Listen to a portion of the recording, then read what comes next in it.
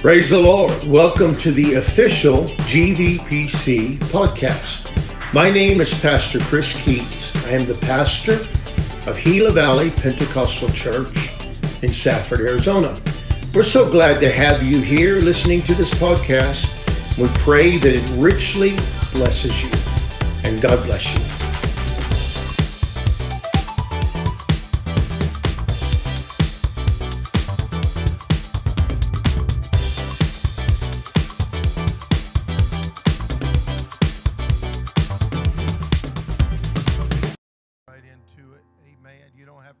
Up. I'm going to be reading some scripture. Y'all can be seated because amen. I'm going to start out in Hebrews, the 13th chapter and the 17th verse. I'm going to read a couple of scriptures here, several scriptures, and so if you just try to keep up with me here. Obey them that have the rule over you, and submit yourselves, for they watch for your souls, as they that must give account, that they may do it with joy, not with grief, for it is unprofitable to you. In the 20th chapter, we're going to be jumping around a little bit on the scriptures. In the 20th chapter of Acts, in the 28th verse, these next two scriptures, we've got Acts 20 and 1 Peter, the 5th chapter. But Acts 20, these are instructions to those that are the overseers. In fact, the Bible calls them that. Take heed, therefore, unto yourselves and to all the flock over the which the Holy Ghost hath made you overseers, to feed the church of God, which he hath purchased with his own blood. And then in 1 Peter 5, 2 and 3, feed the flock of God which is among you, taking the oversight thereof, not by constraint, but willingly, not for filthy lucre, but of a ready mind, neither as being lords over God's heritage, but being examples to the flock. So there are two things that happen here. There's instructions. The last two were instructions to the individual who was the overseer or the pastor, and I'll explain a little bit more there.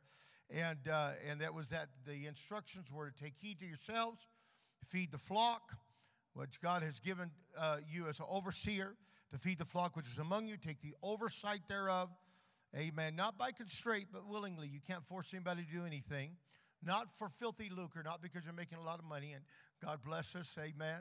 We ain't there by any long stretch of imagination, but of a ready mind, being as lords over God's heritage, neither as being lords over God's heritage, but being examples to the flock. And the first one we read is an instruction to the church. Obey them that have the rule over you, and submit yourselves, for they watch for your souls, as they that must give account, that they may do it with joy and not with grief, for that is unprofitable for you.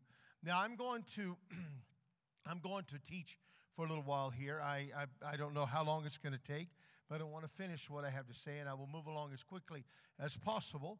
But there are some things that I need to make very, very clear in this church, and I want folks to understand that. First of all, 1 Timothy, the 3rd chapter, and I'm not going to read it right now, but it is the qualifications for a bishop, amen. And Paul is writing to Timothy, and he gives him the qualifications for a bishop. He also writes to Titus and gives pretty much the same thing as a qualification for a bishop. He also gives qualifications for deacons. And I won't get into that right now. I could be going through all that. But basically, I'm not going to go through what the qualifications are for a bishop. We may go through that a later time.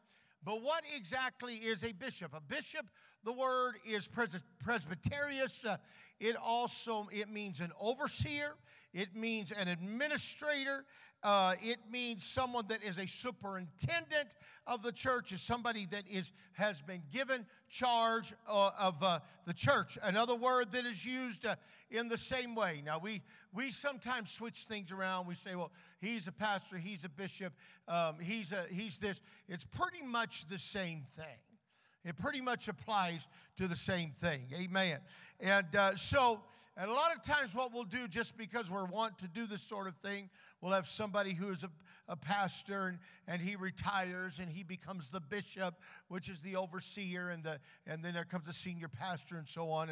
And that's all right, because let me explain something about a lot of the way the church is set up. The Bible doesn't give a massive amount of information. It just sort of gives us some guidelines and lets us make it up as we go along. And that's no joke. Amen. I believe that God has given the church the ability, amen, to develop ministries and develop things as long as they are not against the Word of God. Amen. And that's why things change with culture as long as it does not go against the Word of God. Amen. And so we'll have you don't find assistant pastors you don't find youth leaders, you don't find all that stuff. But because of the way things work, we set things up. The Bible says, and we covered under governments and helps and different ministries and service and so on. And so, but basically when we talk about what a bishop is or a shepherd is, it is an overseer or a pastor. It is an overseer of the flock that they have been given responsibility for. So as a pastor, we say pastor most of the time, but bishop would be all right, shepherd would be all right. As a pastor, it is my responsibility to have oversight of the church. Amen. And it is your responsibility to obey them that have the rule. Amen. Amen. Amen. The Bible speaks, it's kind of interesting because it speaks of Jesus as being we like to call him the chief shepherd, the shepherd and bishop of your souls. Amen. So it's the overseer, the one that has oversight. Amen. And so in the church, though, the bishop or the pastor, we use pastor most of the time. It all means pretty much the same. Shepherd, pastor and shepherd are interchangeable. Their oversight, bishop, and all of that pretty much means the same thing. It only changes whenever we kind of change it around. Amen. And so we have the bishop operates as a shepherd, the overseer, superintendent, all of that. It's his responsibility to oversee the flock, care for the flock, take oversight of the flock, not as a lord over God's heritage, but a pastor with oversight over the church. Now, I need you to understand that we are all accountable to the authority that God has placed in our life. Amen. We may not think that we are, but we're accountable. And let me explain something to you. You're going to be accountable to someone by some authority somewhere. Amen. There's a lot of anarchy in the streets today, and people that call themselves anarchists. And anarchists are people that do not take authority. They say, we're not under authority. Amen. Now they'll find out what authority is when they throw a Molotov cocktail and the police come with a nightstick and use their authority on their heads. Amen. Because everybody's going to be under some authority. You say, I don't want to be under authority. I'll do what I want to. I'll guarantee you the prison guard is going to put you under their authority. Probably some other things in there too, so we just want to stay away from there. Amen. And so we're going to be under authority. So we need to be accountable to the authority that God places us under. Now, I want you to understand that as a pastor, I'm the authority over this church. Amen. But I'm also accountable to people. I have men in my life that I'm accountable to. I've mentioned this before. I'm accountable, amen, on an organizational, on a level, I'm accountable to the UPC because I have made a choice to become part of that. But I'm also accountable to those men that we have placed in as a board of elders. There's Brother Leonard Sansom, Brother Philip O'Brien, Brother Paul Connor, and they speak into my life. Both of them, and Brother O'Brien the other day, he said, I don't have a whole lot to say. I said, you got a whole lot more to say that's valuable than you think you do. And I don't know how many times that Brother Connor, for instance, I'll call him or he'll call me. Brother Paul Connor's a funny guy. He's not a phone guy. He's not the guy that you're going to spend an hour talking on the phone with.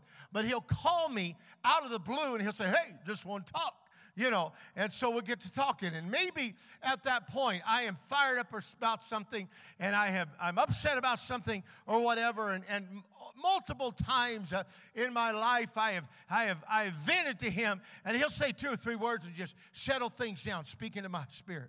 Like, oh, okay, thanks, I appreciate it. He's 9 months older than me, but there's been so many times that and whenever I went down with COVID, him and Brother O'Brien were here. If y'all remember that, they were there here, and they spoke faith into the church. Amen. And whenever they had a horrible disaster in the church, he called me, because I happen to be on the board of elders of Faith Tabernacle too. He called me and said, I want you to come preach over here. So I've made myself accountable. He's made himself accountable. Because I believe that there needs to be authority in our life, and there needs to be people who speak. And God has placed me as the authority in this church, as the pastor. And so we need to understand that we need to be accountable to that authority. Why? Because they watch for your souls, as they must give account. Amen. I have to give account for you.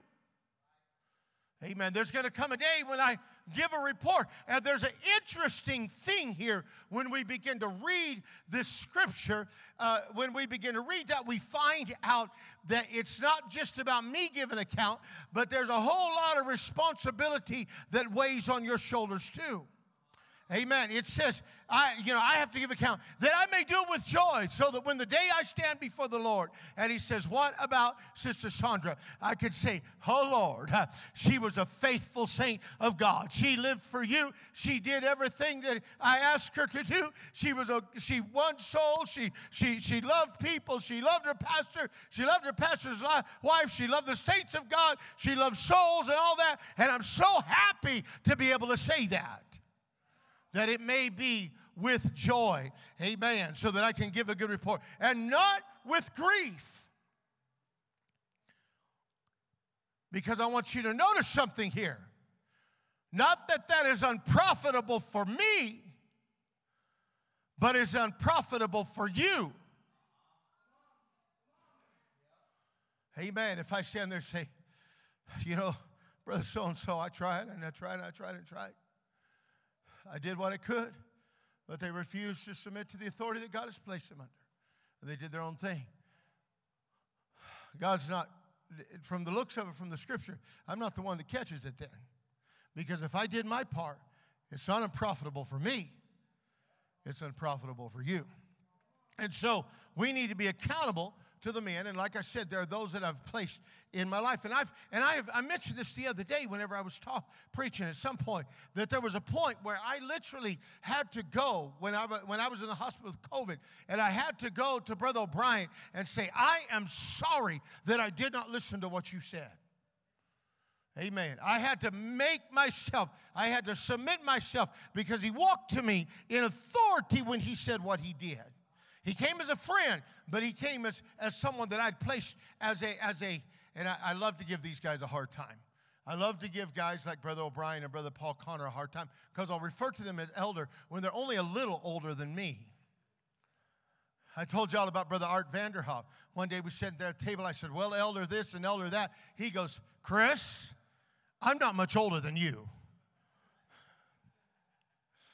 I said, how old are you? He said, 62. I said, you're right. You're not much older than me, but you are older than me, elder. And so, amen. But I have got to be accountable, and you've got to be accountable to the authority that God places in your life.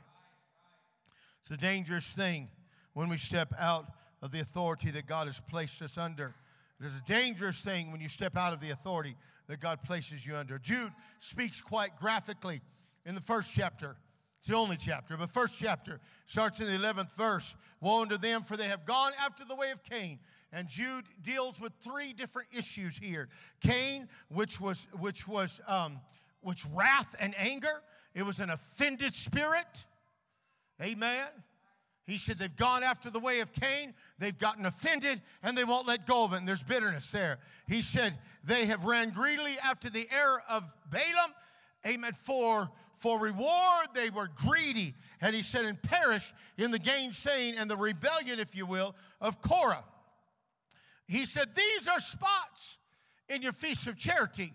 And what he's saying about this is that these who do this are spots. The word for spots is spylos. The Greek word is spylos. It means rocks or reefs that are underneath the surface. They are things that cause shipwreck. That's what it is. These are spots in your feast of charity. They feast with you, feeding themselves without fear. They're clouds that are without water, carried about of winds, trees whose fruit withereth, without fruit, twice dead, plucked up by the roots, raging waves of the sea, foaming out their own shame, wandering stars to whom is reserved the blackness of darkness forever. This is what happens when you get out of the authority that God places you in. There's an interesting thing, I've preached this before, but the Bible says, lead me in the paths of righteousness for his name's sake. Psalms 23. And the paths there are the word is a circular orbit. It means to orbit. In other words, it's like the shepherd and the sheep. When the shepherd would walk through the pasture, the paths were, he would walk straight, but the sheep would work eating and grazing in an orbit around him. And as long as they stayed close to the shepherd, they were safe. If they got out of the paths of righteousness, then they became as wandering stars. They began to wander into areas that were dangerous and so on. And so there's a danger in getting out of the authority that God places us into. We have a responsibility to stay under the authority. So we begin to, having said that, we begin to look at the duties and responsibilities of a bishop. Let's just use bishop here instead of, hold on.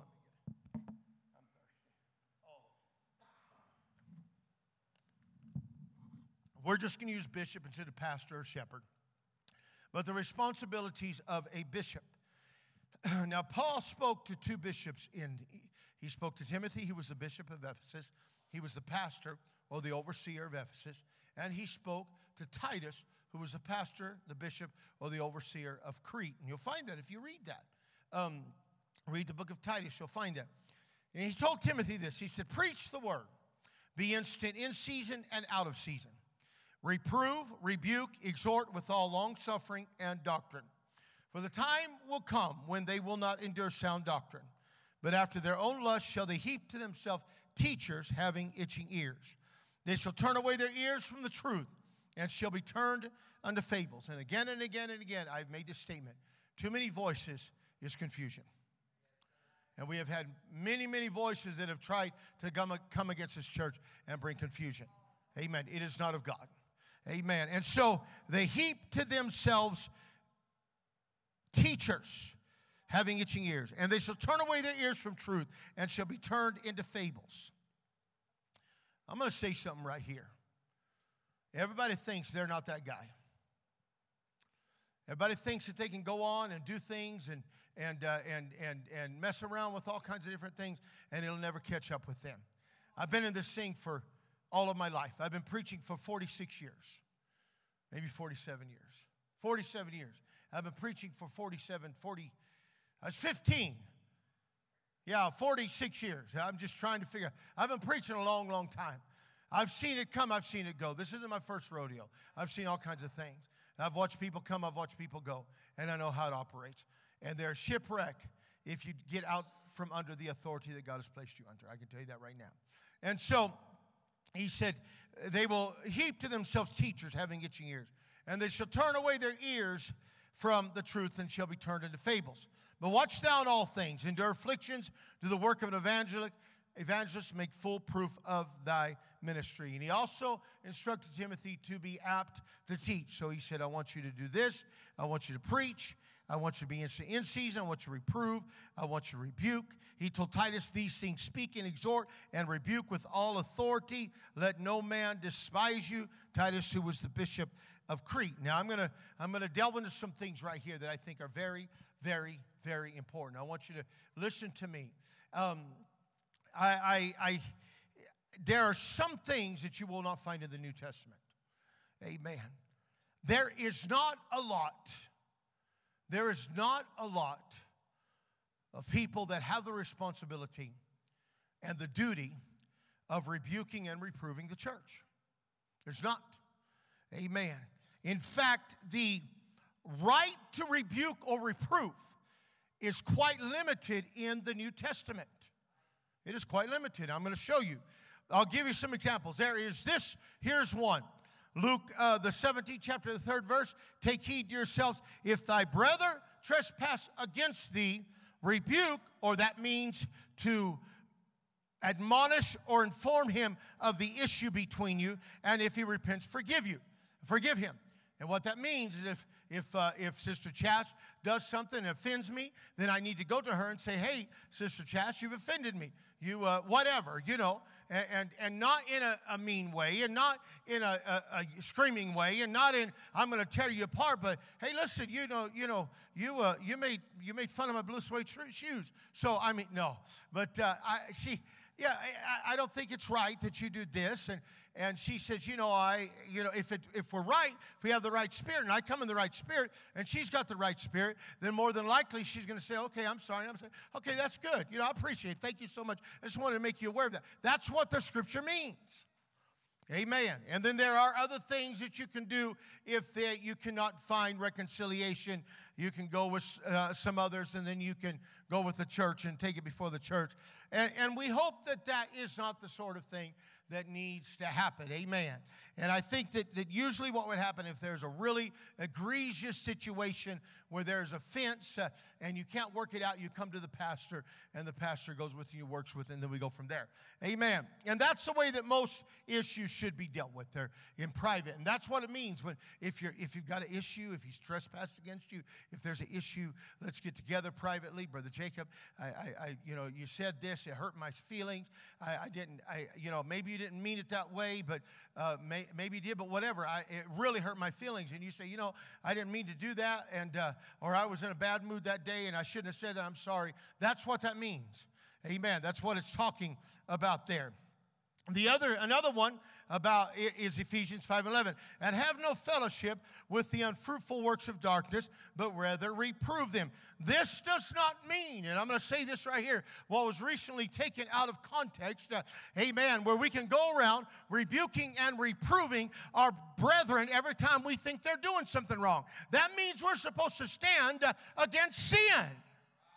Amen. Amen. Amen. We stand against the unfruitful works of darkness. Amen. It means we preach against perversity. It means we preach against sin. Amen. It doesn't mean that I run around pretending I'm a fruit inspector and rebuking everybody because I think they're doing wrong. Because you don't have the authority to do that. It was recently taken totally out of context. Amen. And that was wrong. Amen. Amen. Amen. And so we are disciple makers. We teach, we encourage, we help, we comfort, we use the word to build, but having a cadre of folks who think they are the enforcers is a problem. Amen. The Scripture reproves us. All Scripture is given by inspiration of God.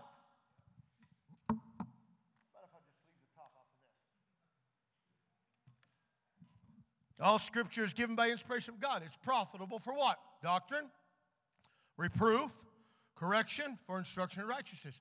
The read and preached Word of God teaches, reproves, corrects, and instructs.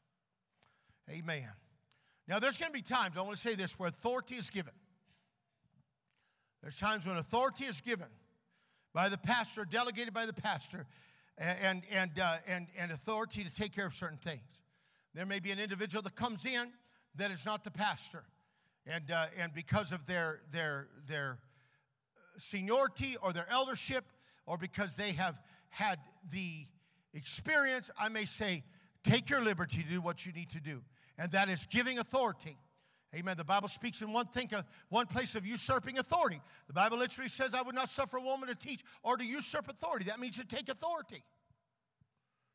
Amen.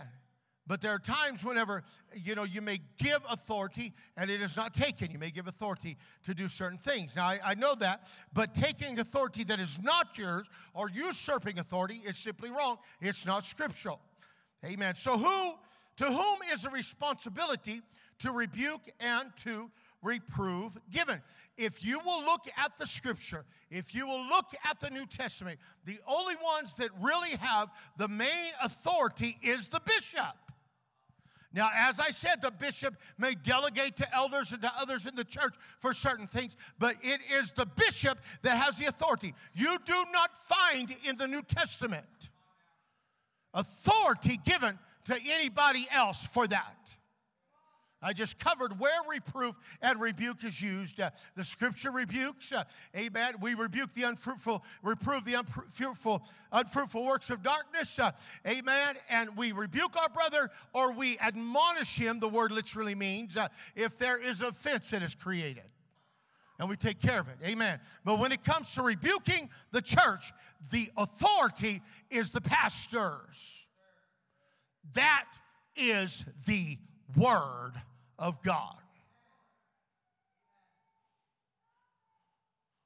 Amen. And so, as I read earlier to Timothy, preach the word, be instant in season, out of season, reprove, rebuke, exhort with all long-suffering and doctrine. This is the bishop of Ephesus. To Titus, these things speak and exhort and rebuke with all authority. Where did they receive that authority? Apostolic authority was given them by the Apostle Paul. And that same authority through the Word of God is given to the pastor of the church today. Amen. Here's something that's interesting, okay? Let's talk a little bit about prophecy, tongues interpretation. I'm going to be dealing with a lot of this stuff in the near future because I believe that we need to understand the use and the abuse of these things. Amen. And there is a reason why that God places a pastor in a church, and it is to make sure that things are done decently and in order.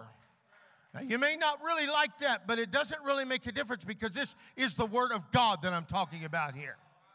Amen. And so let's look at this. Let's look at prophecy in the Bible, okay? In the Old Testament, we have a lot of different situations. We have a lot of prophets. But in the New Testament, it is a totally different dynamic. We will find, and I'm just going to mention some things here, because there is absolutely a place for prophecy. There is absolutely a place for prophets. It is part of the fivefold ministry. There's absolutely a place for tongues and interpretation. The Bible says very, very clearly to quench not the spirit and despise not prophesying. Amen. The Bible says to covet the next gift. However, the Bible says everything should be done decently and in order. Now, I'm going to go into that a little bit more. But there is not, it's interesting about prophecy in the New Testament. There's not a huge amount of mentioned or emphasis or talk about prophets in themselves. There is only one named prophet in the New Testament. Anybody tell me who that was? No. Okay, now let me say this. We're not talking, let's talk about the church. The New Testament, yes, John the Baptist was, you're right there. But there were people like John the Revelator who wrote prophecy, and there was Paul who wrote prophecy in Thessalonians. This day shall not come, except the man of sin be revealed, the son of perdition. But there was only one man that was named that I could think of right now, other than referring to Old Testament prophets. But in the church, there was only one man that was specifically named a prophet. Does nobody know who the only prophet was? He was in the 11th chapter, I believe, in Acts, and the 20th chapter of Acts. Nope. Agabus was his name. Come on, people. Agabus was the only named prophet in the New Testament church. Now, there was prophecy that was given at times. You realize that? He was the only named prophet in the New Testament church. There were other prophets. Paul spoke of that. Even in both, I believe it was in both the 11th, and I think I got the chapters right, both the 11th and the 20th, maybe the 21st chapter, it talks about, and prophets came from Jerusalem unto Antioch, and it was 11 and 21, prophets came from Jerusalem and to Antioch, and Agabus was with them. Agabus was the only one that there are prophecies recorded outside of Revelations, outside of Thessalonians, outside of the really fast prophecy that Peter did when he said, the feet of the men that carried your husband out, are you going to carry you out too, Sapphira? That was a prophecy. Happened right then. Amen. But it was the only named prophet in the Bible that I'm trying to think if there was any, or in the New Testament. There were other, the Bible says there were prophets that came with Agabus. They came from Jerusalem into Antioch, and then later on when they were in Philippi, I believe it was, no, it wasn't Philippi, it was, never mind. They were Philip the evangelist. The Bible says that he had 4 virgin daughters that prophesied, even though it did not refer to them as prophetesses. It just said they prophesied. And the Bible says that it speaks about covering, that a woman should be covered when she prays or prophesies, and so on and so forth. And we've talked about that before, and we'll probably talk about that again. But there's only one, and that's Agabus. Now, what Agabus did, he made 2 prophecies that are recorded outside of Revelations and some of the writings of others. He made 2 prophecies that were recorded. First of all, he told them, he came from Antioch or Jerusalem to Antioch. He said there's going to be a famine in the whole world, and there was. And then later on, he told Paul. He said. He actually told, Paul was in the company. He took Paul's, the girdle, they called it, was around him, and he put it on his hands, and he said, the man who wears this is going to be bound in Jerusalem. And so it was telling what was going to happen. And so that was the only 2 times that it was recorded. Amen. Now, as I said, there are a few references to prophets who came from Jerusalem to Antioch with Agabus and the 4 virgin daughters of Philip the evangelist, and we know that prophets are a part of the 5-fold ministry. And let me explain something about that. I believe that there are those that are especially gifted, amen, in prophecy. I believe that they move in the prophetic, and I'm not going to, but I can name several people that I feel have moved more than average in the prophetic. And typically what they are, there's one that I know in particular who I have watched move in the prophetic a variety of times, and it's powerful. But let me tell you something about that man. That man is a submitted man. He is submitted to his pastor. He's an evangelist, but he's submitted to his pastor. Just the other day, I was talking to him, and he made a statement. He said, my pastor told me to do this. I said, what? He told me? He said, I'm going to do it. He said, because my pastor told me to do that. And so typically when you find these, they're men that are also submitted. They're powerful in the gospel. But not only that, but I believe a lot of the prophetic happens with the preaching of the word. You see, prophecy is not just foretelling. Amen. It's not just foretelling. Amen. It is sometimes forthtelling. In fact, and I'll use this reference, even though there's a lot of difference, the Old Testament prophets, much of what they did was preaching more than it was foretelling what was going to happen. They would preach. They were preachers. Amen. Even the Bible talks about Jonah, although he did a lot of foretelling. It said he preached to Nineveh. So it's Jonah the prophet. And so we find this, and there is this. What happens is, I believe that a lot of prophetic moves from the pulpit. And there are many times that the pastor comes as the prophet to the church. Amen. Now, that's not always, but I believe that there is definitely a prophetic. I have known it many times when I have been preaching, and I have felt the anointing of the Holy Ghost come upon me. And I know that there's a prophetic spirit upon me. And that's not bragging. I'm just saying that is. I don't call myself a prophet. I'm a pastor. Amen. And typically, we know who pastors are. We know who bishops are because they, the guy, somebody comes, he pastors a church, he builds a church up. We know he's pastoring the church. It's one thing to say this is the pastor. But I'll tell you what, most people who claim they are prophets and apostles and put that little moniker in front of their name and go around telling people I'm this apostle and I'm that prophet, they are probably not a prophet and an apostle. I told this about a guy not too long ago who thought he was a great prophet, and he got completely off the deep end. I think I told about it Sunday. He went completely off the deep end, and then he went and started a school for apostles and prophets where you could pay $300, and he would give you a certificate as a prophet or apostle. That's all you had to do is go through that little school, give him $300, and you can have it. You go around and say, I'm Apostle Jacob.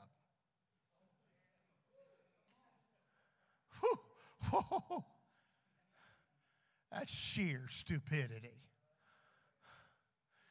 But the gift of God makes room for itself. So we find there are those that operate in the prophetic. Amen. And so on. But I will say this, that whenever we look at that, and that's kind of a different situation. But when we go into, the Bible speaks about gifts of tongues and gifts of interpretation and gifts of prophecy. Let's find out what they mean and what they do. Here's the thing. We find that the gift of tongues, and if you'll look in the 14th chapter of 1 Corinthians, you'll notice this, that the gift of tongues, the gift of interpretation of tongues, and I'm not going to get into a lot of depth here, because there are certain things. If you'll notice something, the Bible says by 2 or at the most 3. Amen. There needs to be an interpretation. And if you'll notice something, I don't like to just let it go haywire and hog wild, because there needs to be order in the church. And I'm not going to ask forgiveness, or I'm not going to apologize when I shut things down because they need to be shut down. Because that's my job as the pastor. That is my responsibility. If you resist that, you're resisting the authority that God has placed. Amen. And so because I let me just say a few things.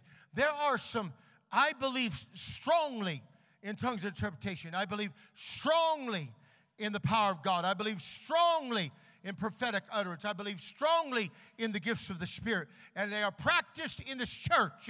But I also believe that as the pastor of this church, as the bishop, if you will, of this church, that God has given me the responsibility to make sure things are done in the way they're supposed to be done. And I am responsible not to you, but to God if I allow it out of hand. My dad grew up in a time when they had something called latter rain. He grew up in a time, and I grew up whenever the third wave, the charismatic movement was going on. And I watched things that happened in that. And my dad watched things that happened in that. And my granddad was around when things went crazy. They used to call it wildfire. They used to call it wildfire. I'm just talking to the church tonight. But we used to joke, if we got wildfire around here, we got plenty of wet blankets to put it out. But, which is sometimes true. But they used to call it wildfire. And you would you would look at Azusa.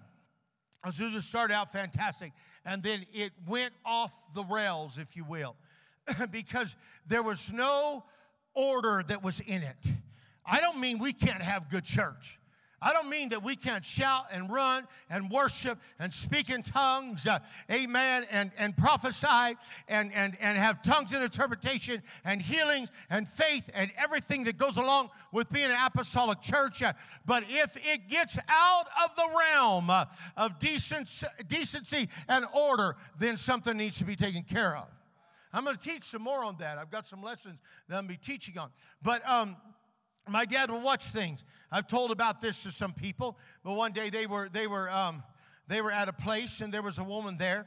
I believe her name was Gladys, and if I remember correctly, if it wasn't Gladys, that's a good name to give her because that's just a cool name. But anyway, I believe her name was Gladys, though, and so my dad and Brother Dale Struble were there at this service, and it was going off the charts. And this woman got up and she began to prophesy, and she went on and on and on and on. She was saying this and she was saying that, Amen. And my daughter told me about somewhere that she knows of where there's a lady in that church that they'll give 5 or 6, 7, 8, 9, 10 words of interpretation, and she'll give a prophecy that goes on for an hour. I'm not sure how that works.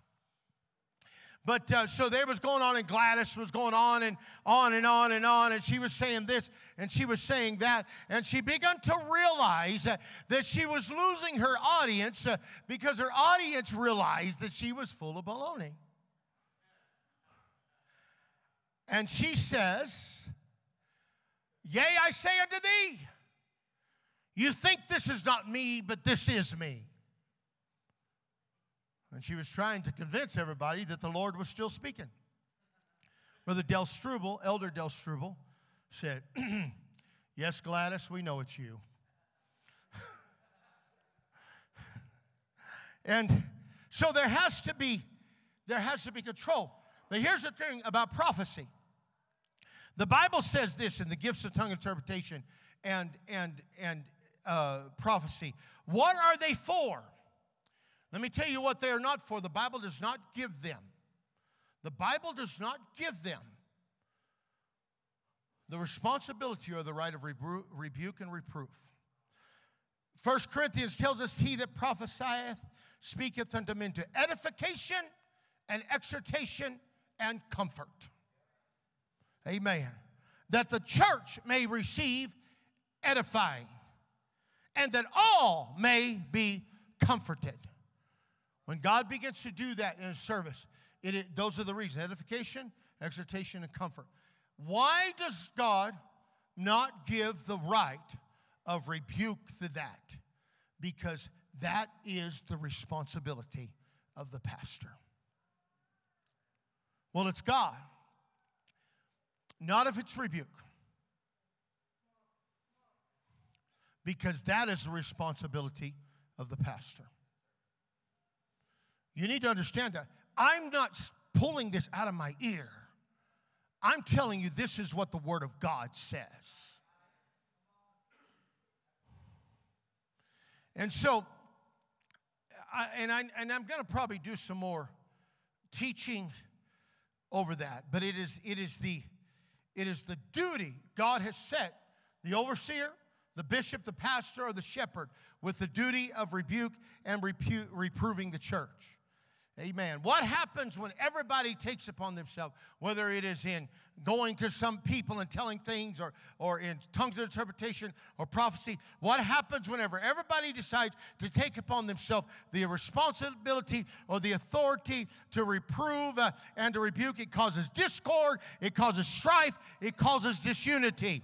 Amen. The Scripture tells us to quench not the spirit and despise not prophesying, but even the gifts can be used out of order if you are not careful.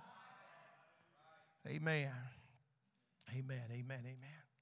The Bible says, "And the spirits of the prophets are subject to the prophets." God is not the author of confusion, but of peace, as in all churches of the saints. Let all things be done decently and in order. I suspect that what was happening, and I'm going to be closing here in a minute because it went a little longer than I expected to. What was happening in the Corinthian church? The Corinthian church had a lot of problems. It had fornication going on. It had a lot of sin. But I suspect what was going on in that church is things were going a little crazy in service. Wasn't that they weren't having good church. They were probably having good church. But things had gotten a little out of hand. And somebody said, "Paul, I don't know if this is a good idea." And Paul wrote, he said, "Look, there are certain things to do. This is the way you do it. This is the way you do it. This is the way you do it." And there's a reason that God places a pastor in the midst of the church. He is there to oversee. As I've said, there are times when I step up and take control of the service. There's times I just let God move. Amen. But if it gets to a place where I feel like God has stopped moving and other things are happening, then it's time that I will step up. Because God has not only given me the right, but He has given me the responsibility to do so. That is the Word of God. Amen. I do not take this duty lightly, and many times it is an unpleasant job, but God placed me here, and I must do His will.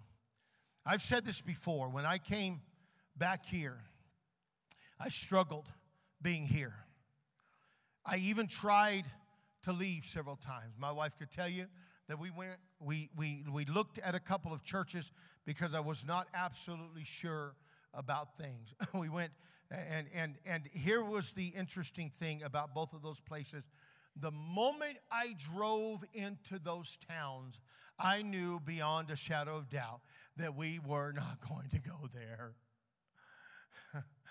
I mean, it was no doubt at all in my mind. And one of them, we preached at a church there that was nominally a United Pentecostal church, and it had been run by, it was pure Laodicea. It had been run by the laity. The people of the church had taken over, and I sat down with them at lunch, and I knew I wasn't going, but we were talking, and they said, we like our church the way it is, and if you come, we would appreciate if you didn't preach certain things. I said, well, that's not the way it is, because if I come, I'm going to preach the Word of God. But I knew that I wasn't going there the minute I drove in. We drove into another town. I remember coming out of the mountains into this town, nice town, a good-sized town, 50,000 people, tons of potential. And I'd always liked it before, and I drove in there, and I felt this darkness settle over me, and I knew right then and there that I was not going to that town to pastor. You know why? Because God had put me right here to pastor this church. And He has kept me here through thick or thin. There's been a lot of thin and some pretty good thick too. But He's kept me here through thick or thin. And although I at times I have voiced my displeasure to God. I was telling somebody that when I go on my walks, which I've started calling my prayer walks. When I go on my walks, I don't pray much like I pray in here. Well, Lord, we worship you, Lord, and all that kind of stuff, and trying to stir, trying to get the Spirit moving, and that's fine because, there's different times and different ways of prayer. Amen. But when I'm walking, I'm like this, Lord, I don't know why I've got to go through this situation. And I've wondered about this. There's nobody else around probably for miles. Nobody can hear me, although I told you a story about a guy walking up on me not too long ago when I was walking, scared the daylights out of me. But Lord, I don't understand it. I'll say, Lord, I'm sorry. I'm not trying to charge you foolishly, but I have some questions. And God, I don't know why. Lord, why is this happening? And Lord, why is that happening? And God, and then I'll say things like, Lord, I've been faithful. Well, there are times, Lord, and so on. And we have conversations that I talk to the Lord, and God works. Amen. Because, and there's times I'll say, Lord, I don't understand. But what I do know is that God called me to this place. He put me here. He has placed me as the pastor of this church, as your pastor, if you'll let me be your pastor. Amen. And to do the things that God has called me to do. Hallelujah. I don't take this duty lightly. Would you stand with me? Hallelujah. And again, I say sometimes it's an unpleasant job, but God's placed me here. And I'm going to do it. I'm going to do it. I'm going to do what God called me to do. We like to say without fear or favor. Hey, man, church, I want you to know something. I've been through a lot of stuff. I've seen a lot of stuff. I've fought a lot of battles. I've felt pretty whipped at times. But I'm going to tell you something. God called me, and God has never failed me. Never once. Never once. And I mentioned it the other day. Brother Garrett, in a very prophetic way, I feel, he does this. I told him, I said, Brother Garrett, I need some relief. And he began to speak in tongues and speak to my spirit. He said, God did not call, and if you know Brother Garrett and you know his voice, God did not call Chris Keys and take him to the point of death and put you in that building to fail. He said, God is going to take care of things. Amen. And I am thankful to be the pastor of this church. I have no intention to be Lord over God's heritage because that would be a violation of the Word of God. Amen. But I'm grateful to be pastor because I love this church and I love this people. Amen.